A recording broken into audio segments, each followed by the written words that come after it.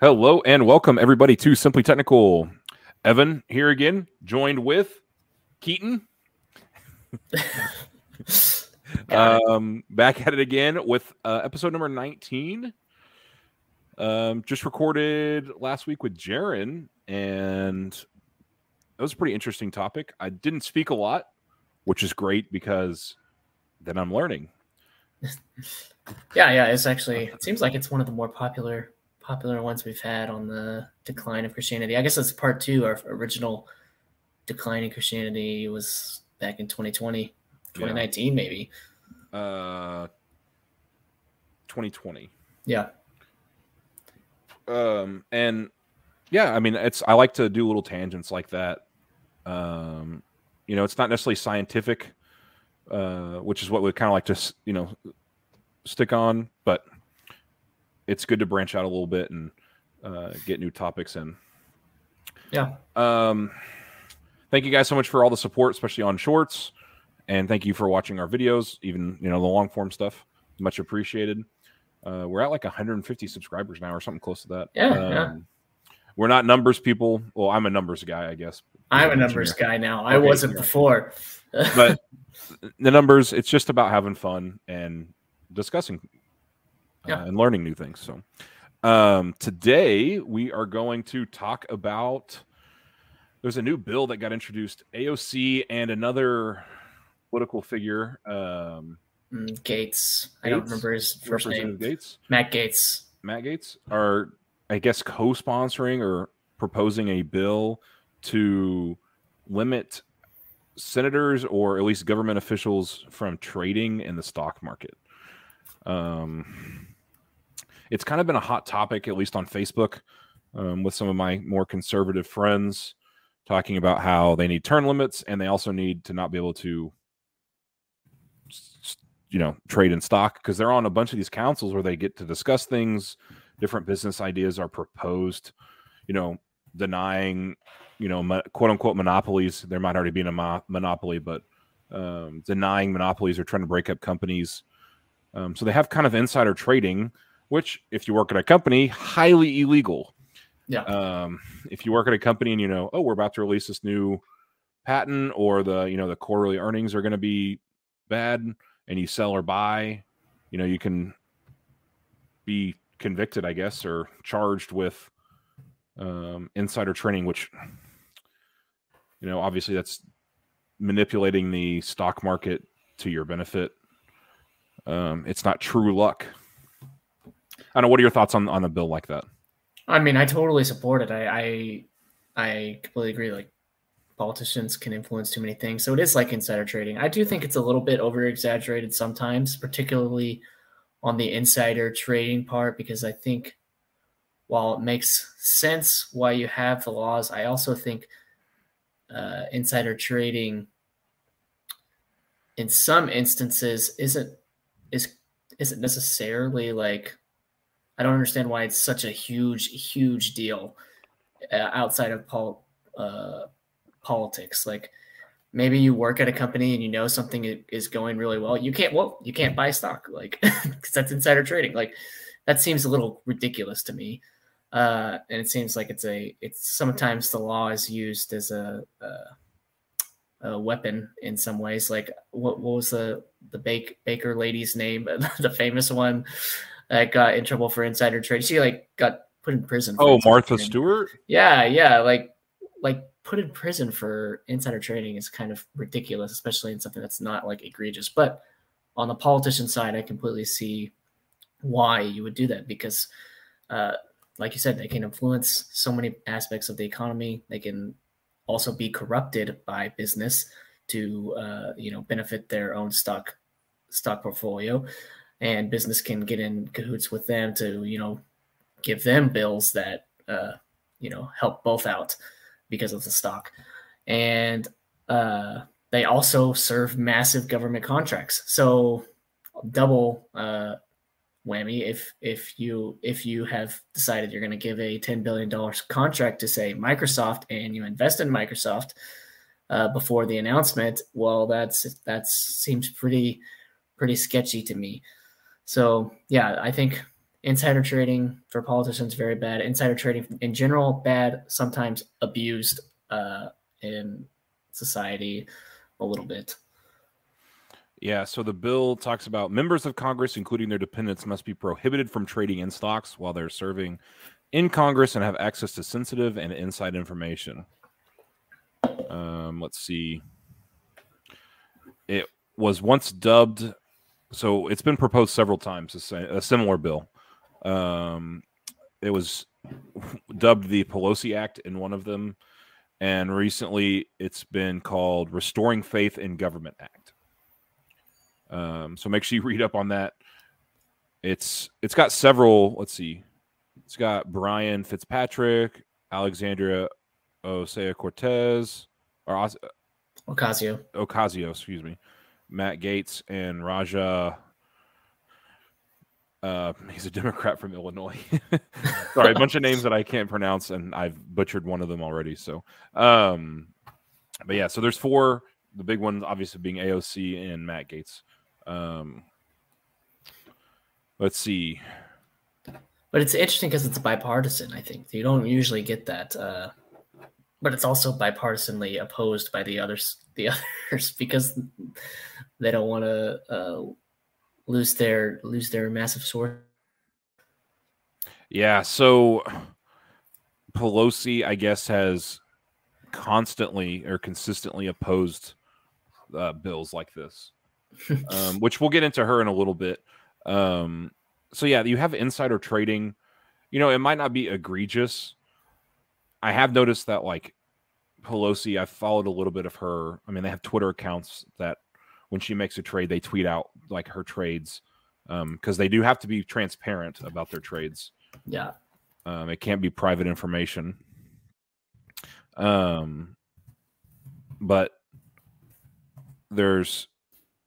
I've noticed that hers aren't like necessarily defense.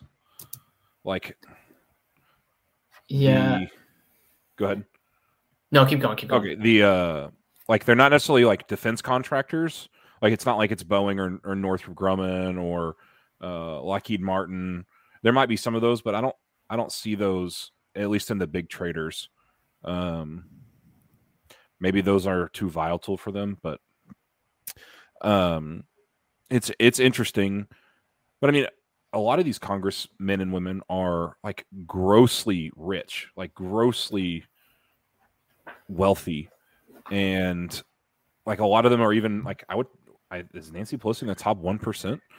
I mean, 100%. Yeah, I mean, it's not very hard to be top 1% of wealth, especially for any politician. Yeah. So she makes congressmen and women alike make $174,000 a year. Her net worth is over $14 million. So I'm sure a lot of them, and it's not just the liberal side of things. I mean, Dan Crenshaw, I think, is one of them. He is another big Republican trader that's kind of come under fire a little bit for it, because I think he's on several committees. Yeah, but I do think the net worth thing is ridiculous, and also that a lot of Pelosi has been one of the sketchier ones. I also don't think net worth is all that really matters, because I think a lot of politicians are extremely rich before they get into office. Because, I mean, how else do people get so much power? You do it through wealth. And then Nancy Pelosi's husband is a hedge fund manager, so naturally he's going to be quite wealthy. But that seems like a dangerous husband-wife duo where things can. I mean, that's definitely a major conflict of interest. So I think that's why she's been one of the ones that's the most under fire.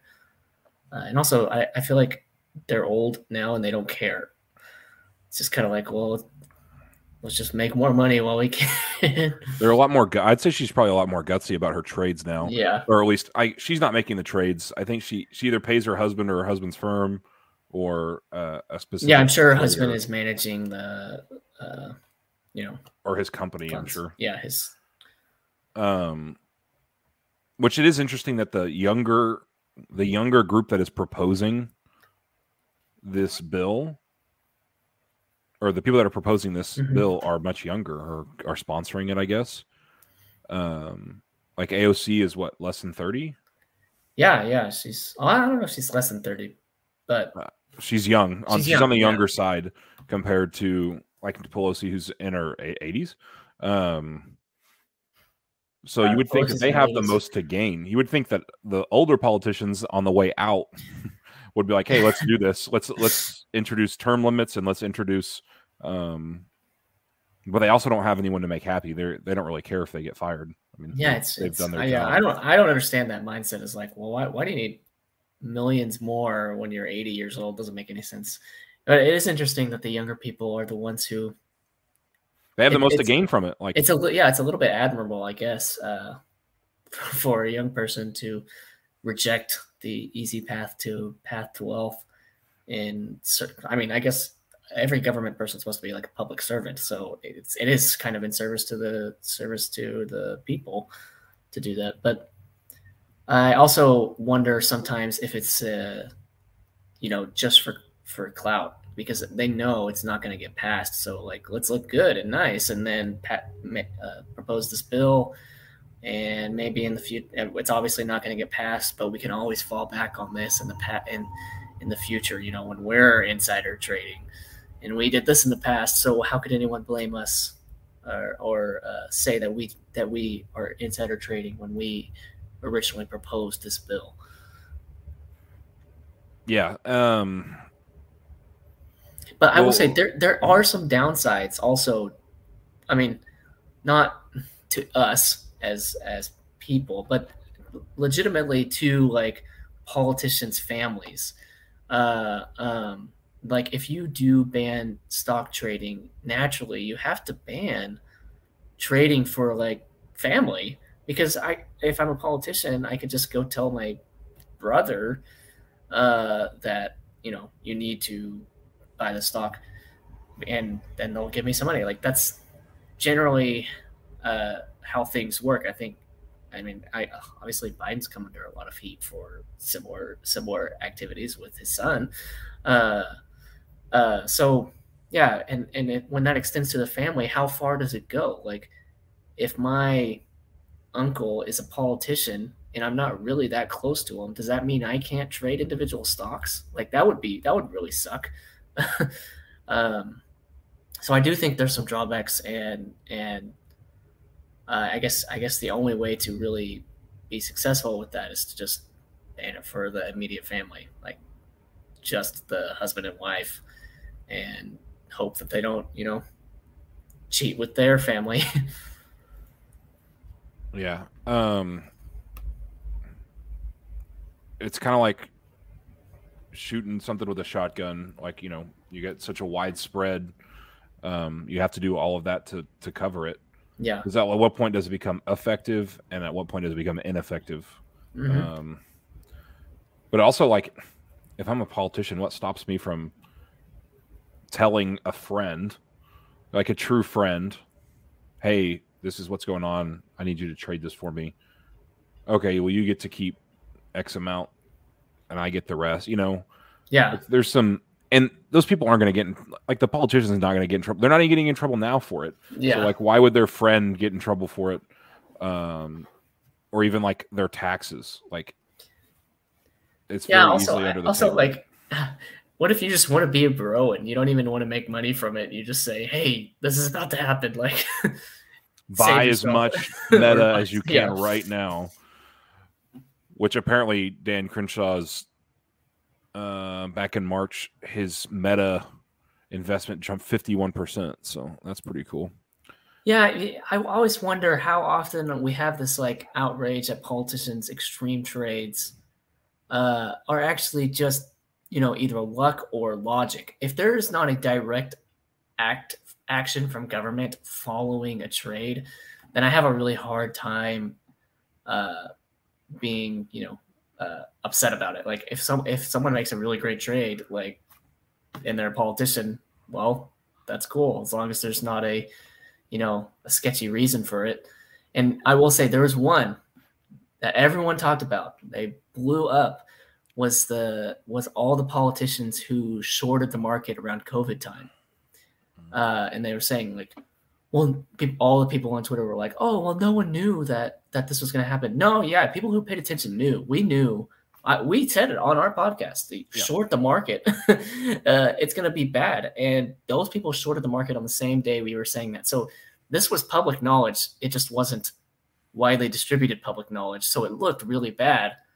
And, these were people who were getting coronavirus briefings. But coronavirus briefings are what we're seeing blatantly. If you're paying any level of attention at the time, then you are obviously seeing the market was going to crash when it realized this. And so there are some outraged or people getting outraged that I wonder if there's always an explanation like that. Like when I feel mad about some politician's trade, I wonder if I dug a little bit deeper, is it actually pretty innocent or like pretty freaking obvious to make this trade? And I think that might be happening more often than we know.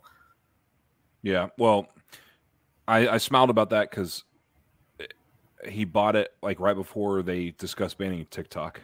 So bought Meta. Yeah. So like that could have been something, but also it could have. I don't really know.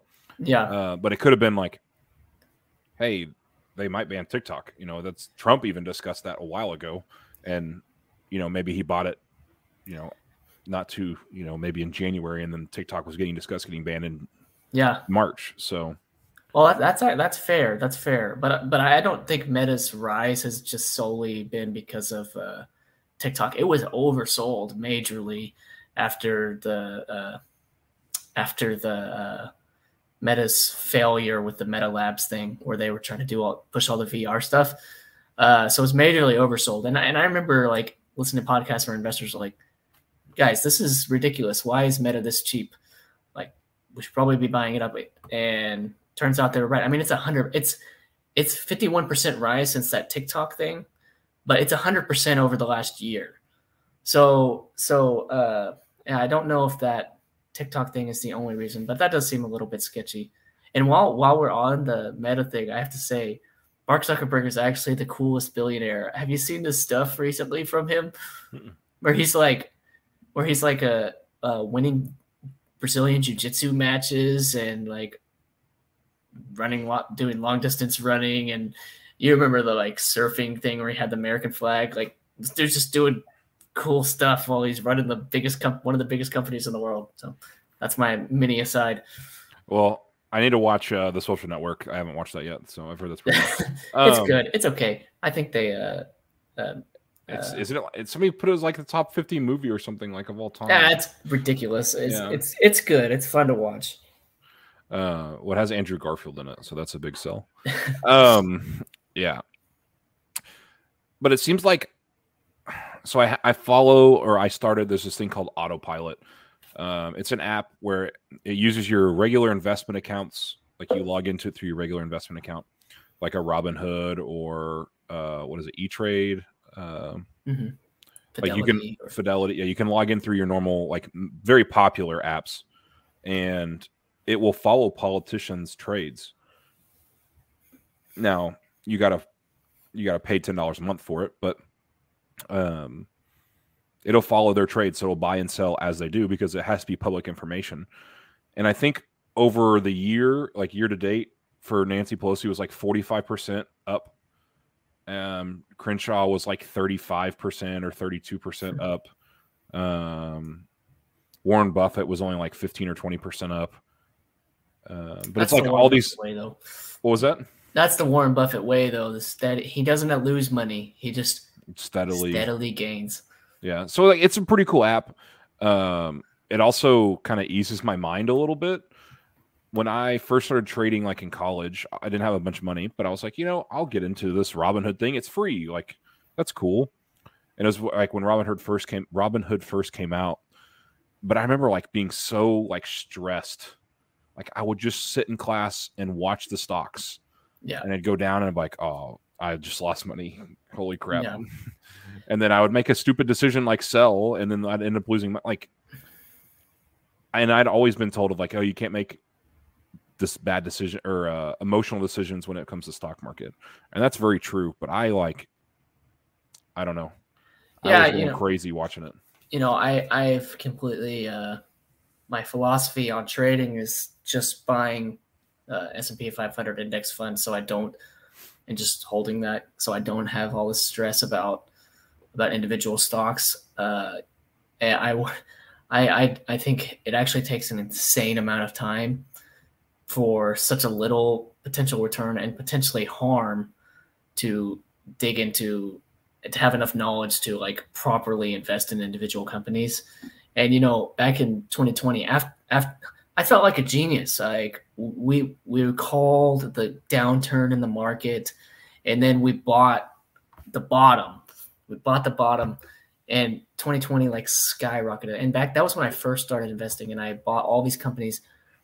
No, that was just, in the end, it was just pure luck. And all that money I made was lost because I had an over exuberance and thought I was like genius and was perfect at stock picking, but turns out I wasn't. And the only things that I continue to, or have kept making money in, is the S&P 500 index fund. So it's been nice for me to like get away from always trying to research companies. I feel like if you want to get rich, the best way is to just start a business or slowly compound your own money through an index fund.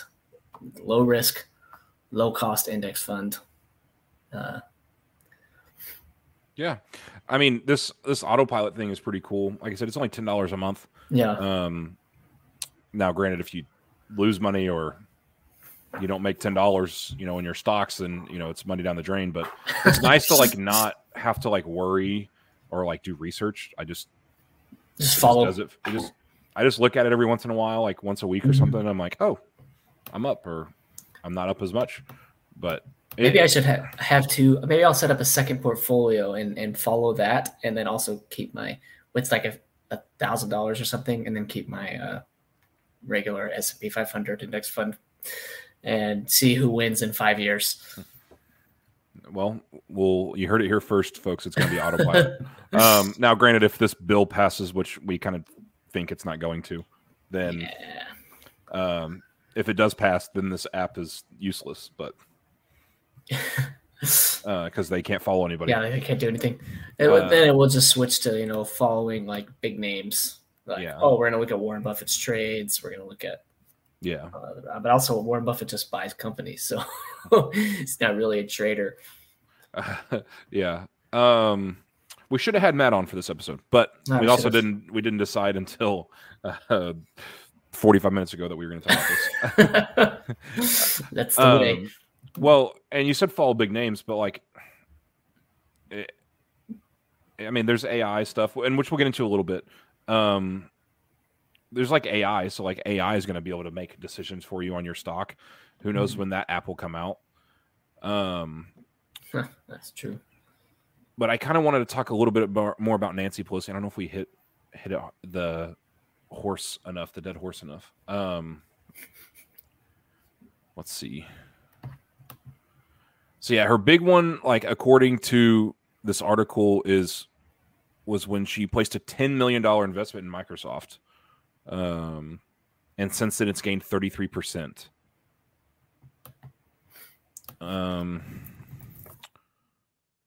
So every year she earns a 0.9% dividend, which is $118,000 per year alone. No. Which is almost as much as her entire salary. Go ahead. Do you have any thoughts on specifically Nancy Pelosi on this? On Microsoft? No, I don't think. How do I say this? I don't know enough about it to know for sure, but I assume the article sort of like leans to the fact that Microsoft is blown up because of the AI stuff, but this wasn't known a few years ago. This is a recent development, and I don't think Nancy Pelosi has had inside information. But what I do believe, and I haven't really looked a lot into this, was that Nancy Pelosi's investment was around the time of the big government contract that the Pentagon made with Microsoft for their cloud service provider. I don't know if those are perfectly aligned, like if her investment was before that deal or not. If so, then that seems a lot more sketchy than the sort of insinuation that Microsoft, or that she had insider information on OpenAI being bought by Microsoft. So this says that it wasn't necessarily her, but her husband. Let's see, in April of 2021. Oh yeah, here it is. April 2020. Yeah, 2021. Nancy Pelosi's husband buys Microsoft ahead of big government contract. So that is where you have it. But also, I don't know how much this government contract was for. $22 billion. That's pretty big.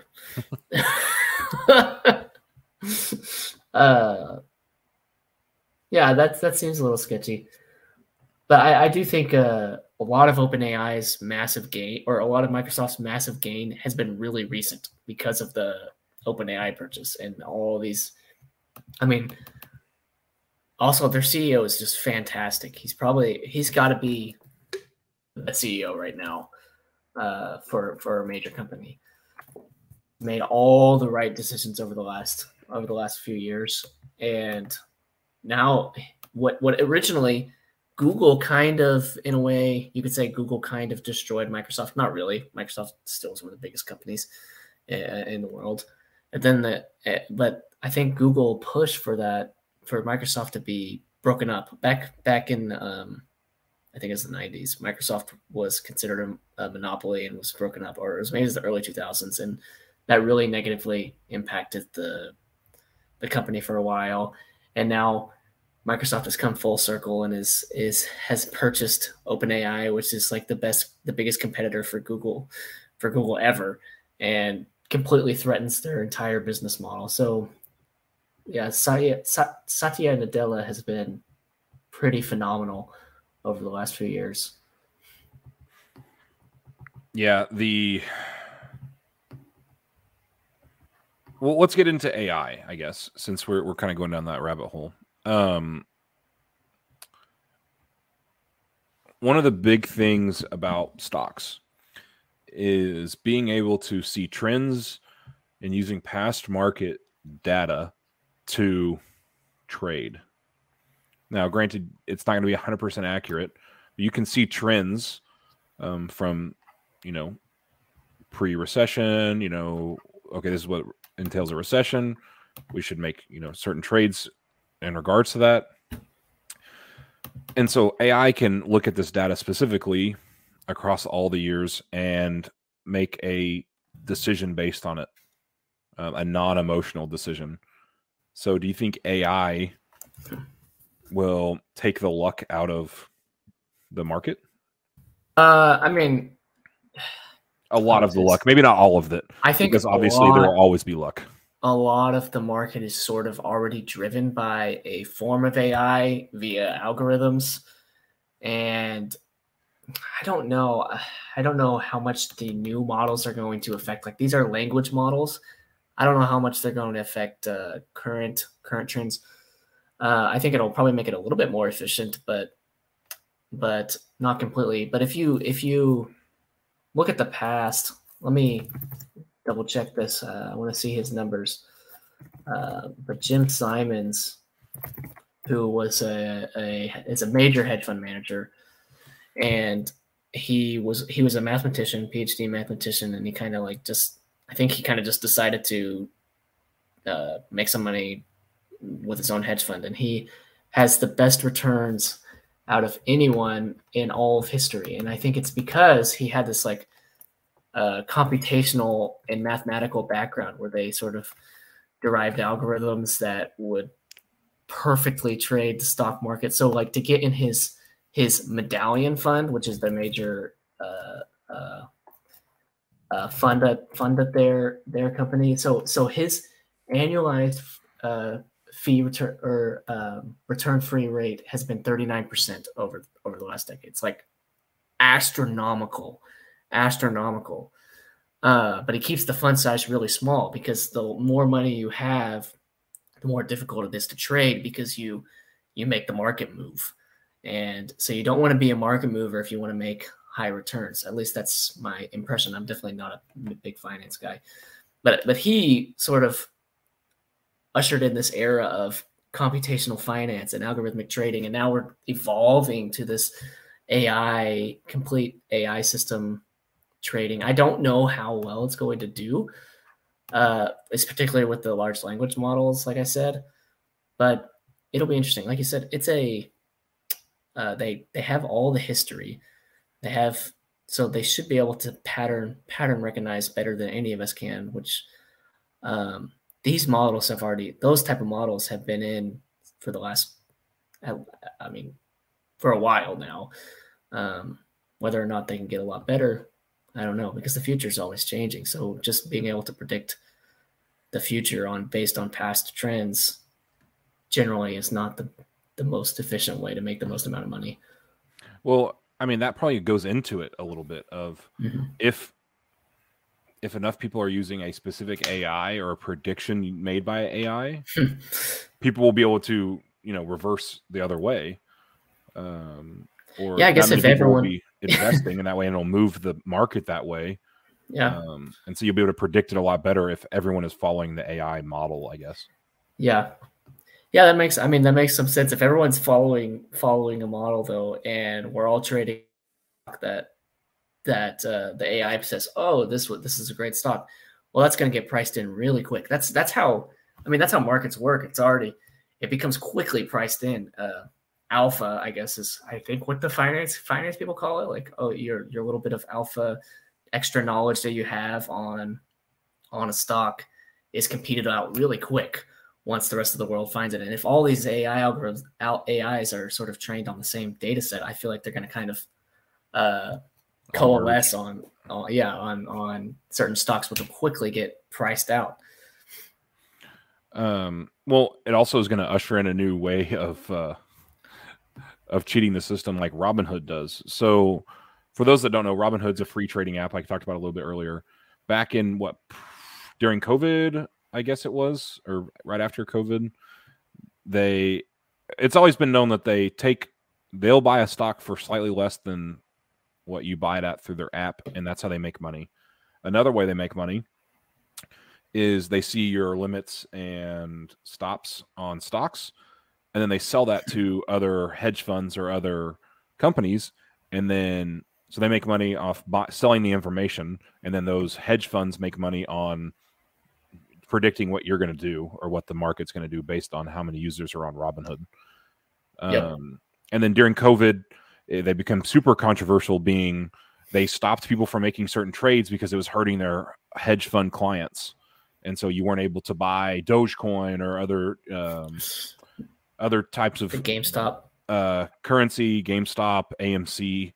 They had you could not purchase them on there. They're like, oh, this stock is currently frozen right now. And it's just because their buddies were all shorting AMC and GameStop or certain stocks. And the Redditors all got together and said, we're going to make these hedge funds lose money. And so they all just started buying the stock, causing the price to go up, and the shorts started losing money. And so Robinhood put a stop to it. So kind of a little bit of a scummy. Yeah. So I definitely think Robinhood's model is scummy, but I think a lot of the GameStop stuff got lost in translation.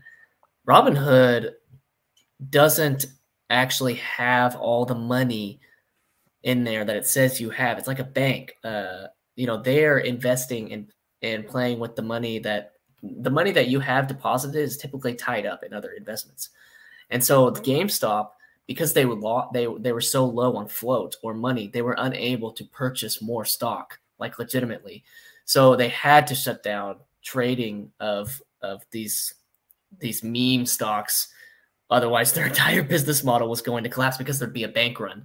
And so when everyone pulls their money out, the company's done. It's basically what we're seeing right now with the banks. So it was a very fragile business, and it was actually they did what they had to do but I think when you think about it, even if they were selling to me, like it's them selling the, or bailing out their buddies on the shorts doesn't make a lot of sense to me, because they're bailing out their buddies but completely losing their own business model. Like their PR is just shattered. That ruined them.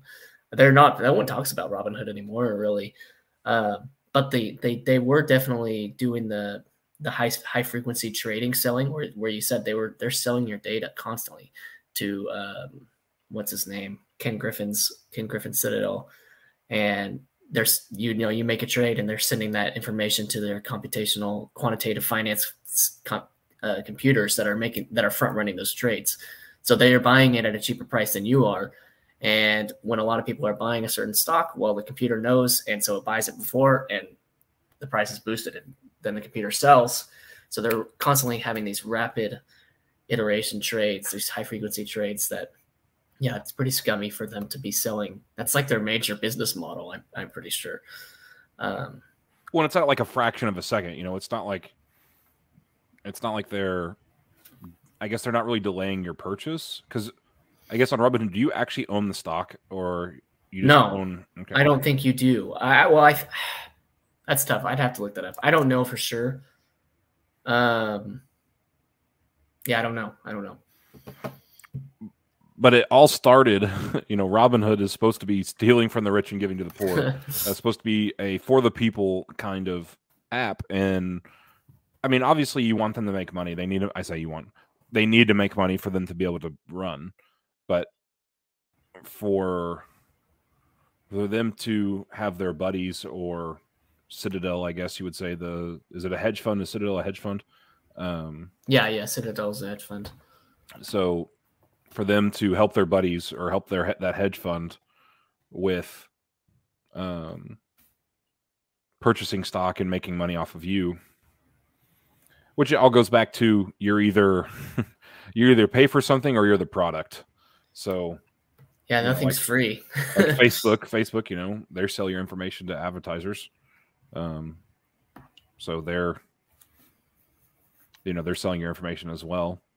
Yeah, it's real. I mean, the best business model is a free business model, because you figured out how to monetize data. And most of us don't really care if our data is monetized. I mean, we say we do, but we don't actually act like it. We don't typically get off the apps. I talk about how China is taking my data on TikTok all the time, yet I still get on the app. So obviously, what I say and what I do are two different things. So I don't know if I really care that much as I say I do. So it's a weird thing. I think everyone kind of deals with that a little bit. Yeah, I mean, I guess it could be a do as I say, not as I do kind of thing. Yeah. But yeah, I don't know. I definitely was very upset at Robinhood in the beginning. And I mean, I've had the app, but I haven't traded on it in probably 2 or 3 years since then. I just immediately pulled all my money from that and just didn't invest, which was probably dumb, but whatever. Yeah. But now that I have this AI thing, or this autopilot thing trading for me, okay, well, I have an account on Robinhood. I might as well use it. Yeah. I always tell people, like, that are first getting into investing and saving finance, I always tell them, like, don't go to Robinhood, because it sort of incentivizes you to the like emotion of it and the atmosphere of it incentivizes you to trade instead of being an investor and just buying index funds. I like Fidelity. Things that don't feel as active. I actually don't even think you can trade on Fidelity at a high rate. I don't know for sure, but I think you have to get a special account to be able to do that. So that's why I always tell people, just get on these investing platforms, not a trading platform. And I think over the long run, you'll be a lot better off financially. Well, I don't think that day trading is as fancy or as, I don't want to say clickbaity, as captivating as it used to be. Like, everyone used to talk about being day traders, or yeah, you know why? Because we all thought we were geniuses when the entire market was going up in 2020. That's when day trading was really going crazy on social media. I mean, even the years before that, because the market was just going ballistic. But I think we all thought we were day traders, and then we found out, oh, actually, no, we were just lucky. We just happened to get started at this perfect time, and everything went up. You thought you were a genius, and then you realize that's not how it actually works. Well, I mean, I don't know. I think it was even before then that like it was kind of captivating was to be a day trader. You know, I think maybe it started kind of with Robinhood, which Robinhood you can't do day trading because I think there's some laws around it of like you have to have X amount of dollars in the market to be able to day trade. It's like on Robinhood you can only day trade 3 times, meaning you can only. Sorry, I'm trying to find a yawn right here. You can only day trade, like you can only buy and trade a stock in the same day 3 times. Interesting. Within like a 3-day period or something. Yeah. So like there's like some certain laws around it of day trading. At least maybe it's not a law, maybe it's just Robinhood, but they kind of regulate that. And so maybe it did kind of start, at least the poor man's day trading kind of started back then. And what is that, 2016 or 2017 when Robinhood came out? Yeah. But maybe it really took off there in 2020. Well, okay, I'll show you I'll show you a graph. This is the S&P 500, and generally the S&P 500 goes up over time. But when we were young and everyone's starting to get into investing, look at how much the market was going up. This is 2013. Like this was steadily, rapidly going up. You have the 2020 drop, the trough right there in March of 2020, and it goes up really fast after that. But everyone was feeling pretty genius in these euphoric years where everything was going perfect. And I think the exuberance led to quite a bit of overconfidence and was why there was this massive spreading of day trading, because people were getting on social media and showing, oh, I just made $5,000 in a day from my $500 trade. And someone was like, oh, shoot, I could do that. And they get on, they do a little bit lower risk stuff, and they make some money. They're like, oh, well, I'm a day trader now. Well, I mean, and maybe it's kind of demonized now because of crypto. I think that has a huge part of it. Let's see. Robinhood came out in March of 2015. 80% of the firm's customers belong to millennials, quote unquote. Average customer age is 26. But like crypto, I feel like has kind of, if you say you're a crypto investor, I think there's definitely a very big negative connotation to that of like, oh, you trade crypto. Oh, you're one of those get rich quick scheme guys. Yeah. And so like, I think that has damaged quite a bit of the day trading persona that, oh, you're a Dogecoin guy. What a loser. Yeah, it seems like the whole day trading and crypto thing is like this like normal human wants to get rich really quick with no effort.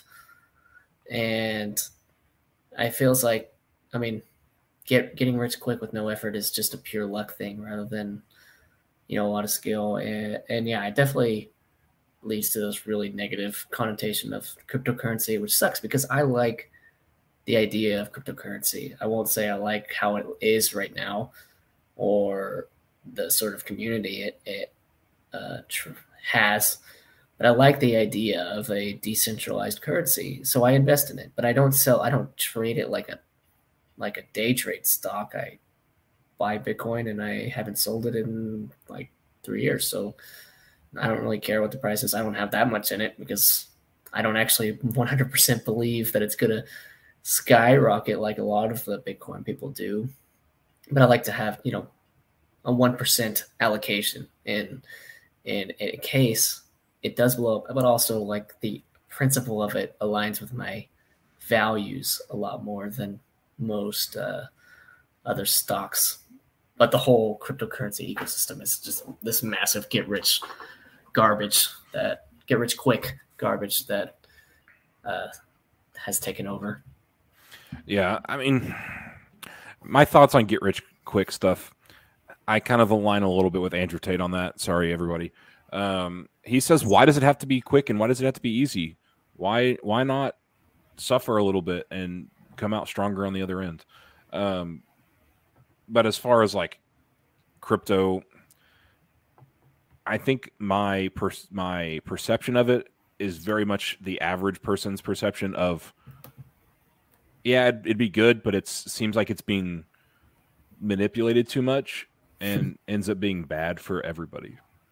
I mean, it could definitely end up being pretty bad for the average person, especially with the way how volatile it is. Yeah, I mean, yeah, the volatility is inherent to the asset, I think, but the volatility is largely because of the get rich quick scammers and the manipulators that are playing a large role. But yeah, I don't like I said, I don't 100% believe. I'm probably like a 5% chance that cryptocurrency is a legitimate, like, really big deal in 20 years from now. But if that's true, well, naturally, I automatically think Bitcoin is the safest bet to say, okay, if cryptocurrency is here 20 years from now, which one am I going to choose? I'll choose Bitcoin because that's probably the most likely to be around. Then followed by Ethereum. But yeah, it's definitely, I mean, it's died. The whole ecosystem has died over the last 2 years.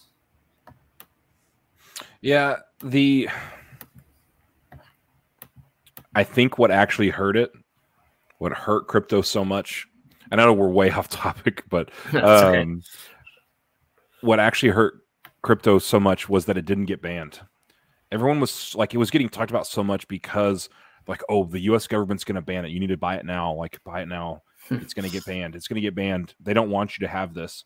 And then the government was kind of like, whatever. And so because they didn't ban it, it like kind of killed off a little bit of the story behind crypto. Now that makes sense. I think a lot of it was like the whole market was in this exuberance. Like I said, everything was going up. Everyone thought they were geniuses. Bitcoin was skyrocketing, and then in the end, everything died. And because everyone there was just there, they didn't really believe in the actual asset. They just believed in the potential money that they could make. Yeah. That no one actually cared. So it was an artificial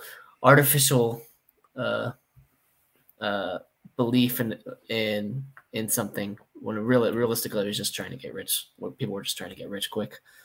Well, what do you think about how NFTs impacted it? Because NFTs are garbage now. Yeah, I always against NFTs. I understand some principles of it, like how it could potentially be valuable in some ways. I don't believe any of the art stuff is super valuable, although I'm fine to be proven wrong. But there's value in certain aspects of an NFT. So the one part that I thought was interesting is, like, say you have a musician who, for musicians, it's really hard to make money until you're big. But let's say that musician wanted to offer, like, I don't know, an NFT of their album or something. It's not about the ownership of the album per se, because anyone can listen to it, but it's about, oh, you got in on this artist. It's essentially like investing in the artist. Oh, you got in on this artist before they blew up. Like, oh, there's only 100 downloads and you bought their NFT for $5, and then now they're, I don't know who's famous. I don't know. Now they're Justin Bieber, and someone would pay $10 million for that. So that's where I see it's kind of cool, and it can help artists raise money early on. But other than that, no, I think it's just a bunch of crap. Like, people are selling pictures of rocks for $500,000. Like, that's definitely money laundering. Yeah, probably. I think NFTs could be valuable, but they became so saturated with just absolutely horrible ones, like horrible art, and it was definitely the growth was outpacing, its popularity was outpacing the growth. I don't know if that's the right way to put it. The supply was outpacing the demand. Yeah, way too much. And the market, like people got burnt on it way too much. The way that I saw it as valuable is instead of like buying merch, like instead of buying a t-shirt at a concert, you bought the digital NFT or you bought the NFT and you could display that on your profile some way, some legit way that, hey, I went to the All American Rejects concert of 2019 and this crazy thing happened, or, you know, something special happened. And so you get to display that somewhere. Now, granted, you're not going to like, as a person, I'm not going to make money probably on something like that, but it's to like kind of show your accolades to everybody. And it's a valid accolade. You can't, that makes sense. You can't fake, like, you can't fake it. You can't fake that you own this or that you were there. I guess you could, like, because they'll be able to like look back to the history. Like, say I was to purchase it from you, like, oh, I bought this NFT for $5. It's worth $15 now because it's 2026, and that was something like really cool happened at that event. And so like I can sell to somebody for $20 now. Like, okay, yeah, I made $15 over 7 years, but like, that's the only way I really saw it, like, as becoming valuable or becoming mainstream. Yeah. Because it's kind of goes off the Fortnite thing. Like, Fortnite skins were so cool. That's true. Fortnite skins were so cool. Well, those are really just NFTs that you can't really show off anywhere besides in Fortnite. So yeah. Something about like status is important. That's where the NFT and like I said, even with the artist example in the album, like, it would be a major status symbol to say, oh, I was listening to this person when they had 100 downloads. Like, I mean, people do that all the time. They're like, oh, I knew them before they were mainstream. So yeah, there's definitely something about value in status and being able to show that you did something or you have something. But it's not a way to make money. Like, no, it's not, but it can be, I guess, but it's not for speculation. It's you can make a lot of money, I think, in that, but it's not about like, you know, I'm going to do this to make money. It's more like, oh, I did this because it's cool. And then all of a sudden, oh yeah, look at me. I was there first. And now it's worth $10 million. Like, yeah. But like, to somebody else, it's not. So if somebody was to buy your album or whatever from you, okay, you bought it for $5. Yeah. And you went to sell it to that person. It's not as valuable as, because you weren't actually there. Like if it was the event, I guess. The event. Like, yeah. Okay, I bought it from you. Now I own this, but I wasn't there, and everybody knows I wasn't there because they can see the transaction history. Yeah. So like, no, definitely not valuable for like a event or something, but to buy a status, it could be status, but but to buy like a Da Vinci's first painting, that would massively blow up. Everyone wants to own Da Vinci's first painting, or everyone wants to own Justin Bieber's first album or whatever. But yeah, I always thought the NFT stuff was massively overhyped and no one really cared about the interesting use cases such as that. And there's also some other interesting use cases in like fractional patents, like being able to trade patent licenses as an NFT. I don't know exactly how it works, but I was actually helping out with a sort of decentralized business that was doing this with scientific intellectual property, where they were like fractionalizing NFT patent rights, and they were working with lawyers. And when you owned part of the patent right, you eventually could potentially make quite a bit of money on that. And they were using the money that they were going to hopefully make to reinvest back into research. They were essentially like a nonprofit, decentralized a nonprofit in a way, but also not against like the profit motive. But the whole business model was a cycle of investment in aging research. At least I think that was how it worked. It's called VitaDAO. It's still going. It's definitely not as popular, but I might have botched exactly what exactly their business model is. But it's essentially something like that. Well, and I guess a similar case is like somebody that's popular. So like somebody like Gary Vee. Gary Vee is like releasing NFTs all the time. Like he's releasing different collections and stuff. And I mean, it's not like he's trying to become a millionaire off of NFTs, or I'm going to become a millionaire off of NFTs of buying his NFT. But he has like drawings that he's done that he'll like sign or digitally sign and sell them. And I mean, they've become real life like merchandise. Like, so you can have the NFT and you can go into some store and buy that NFT like as a plushie or something. Yeah. So like there's ways to make money at it if you already have the platform, but being a nobody. Yeah, it's so weird. It's weird to me. Like, I just can never imagine myself buying something like that's, even if some celebrity I really liked did it. I just cannot imagine myself buying these things. It's really strange to me. This is a very. I mean, I don't think it's that strange. Not that I've ever bought any, because like you want to support the person, or like say they came out. I mean, it's kind of like supporting an artist or something. Whether it's that's fair. Yeah, a actual drawing or painting, or even if it's like a song, like you said, it's just like buying merch from them. That's fair. That's fair. I guess I'm weird though. Like, I never even wanted to buy Fortnite skins because I was like, I just stayed as the no skin forever because I just had no desire to. I just wanted to play the game. Like, there's so many people like that. I mean, wasn't that the highest grossing game of all time?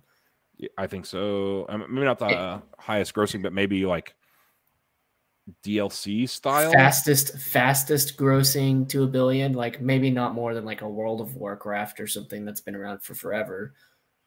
Let's see. It was the top grossing of the year in 2020. Made $1.8 billion. A free game, by the way. The best-selling video game to date is Minecraft. Oh yeah, okay. So the older games are the top. They've had longer to sell. Yeah. I guess what I meant was like fastest to $1 billion was Fortnite, and I think that maybe true.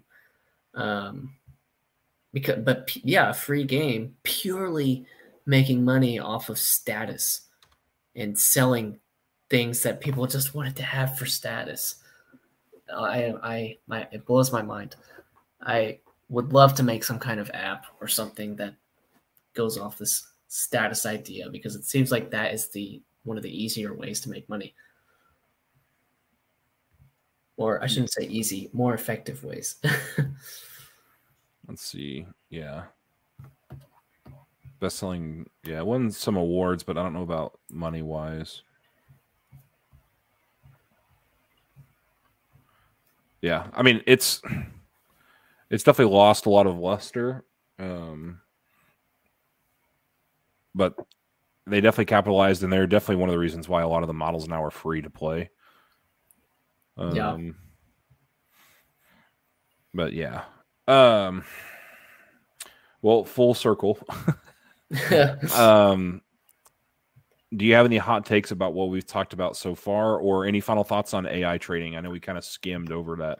Yeah, okay. Maybe we can talk about the AI trading just for a second more, because I did pass it up quite a bit. But yeah, I don't really think that the AI trading is going to be as impactful as a lot of people do. But I do think, like, you were showing me this guy who's given GPT $50,000 to trade with.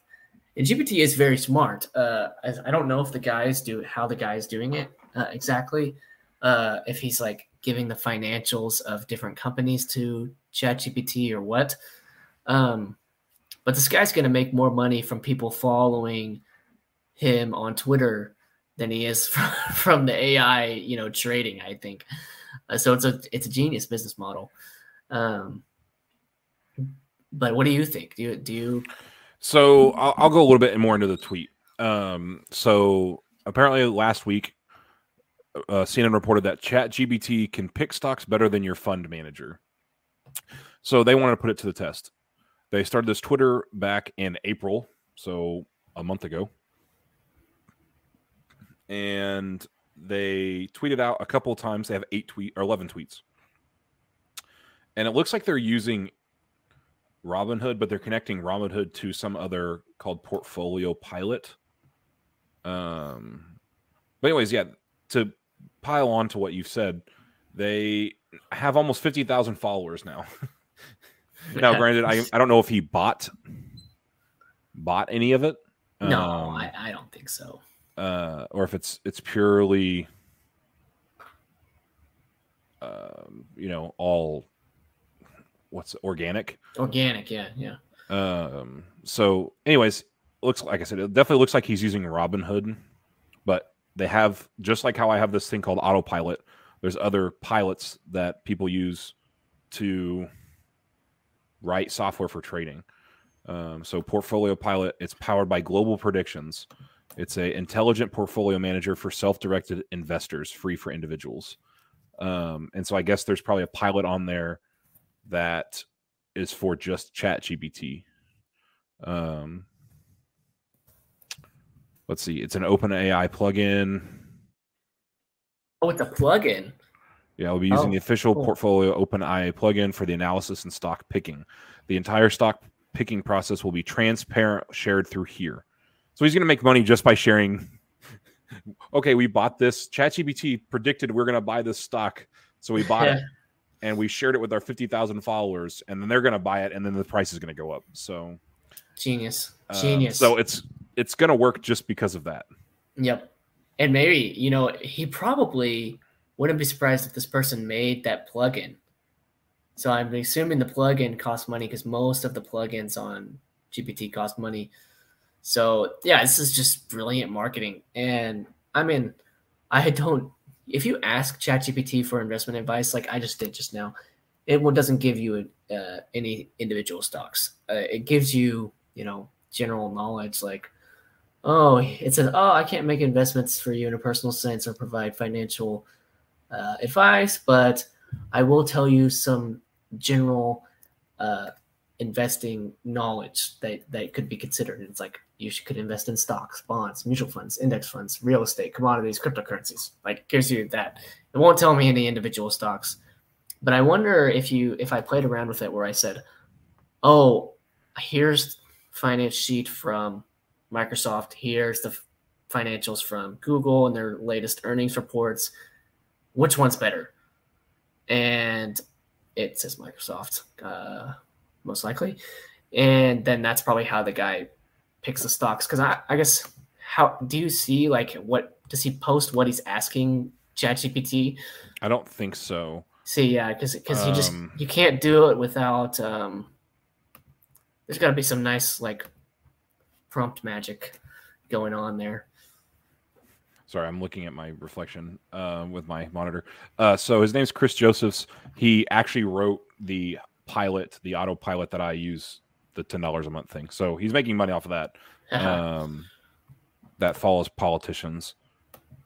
But he also wrote the autopilot for this ChatGPT thing. So yeah, he's wrote it several times, or several of the same apps, I guess.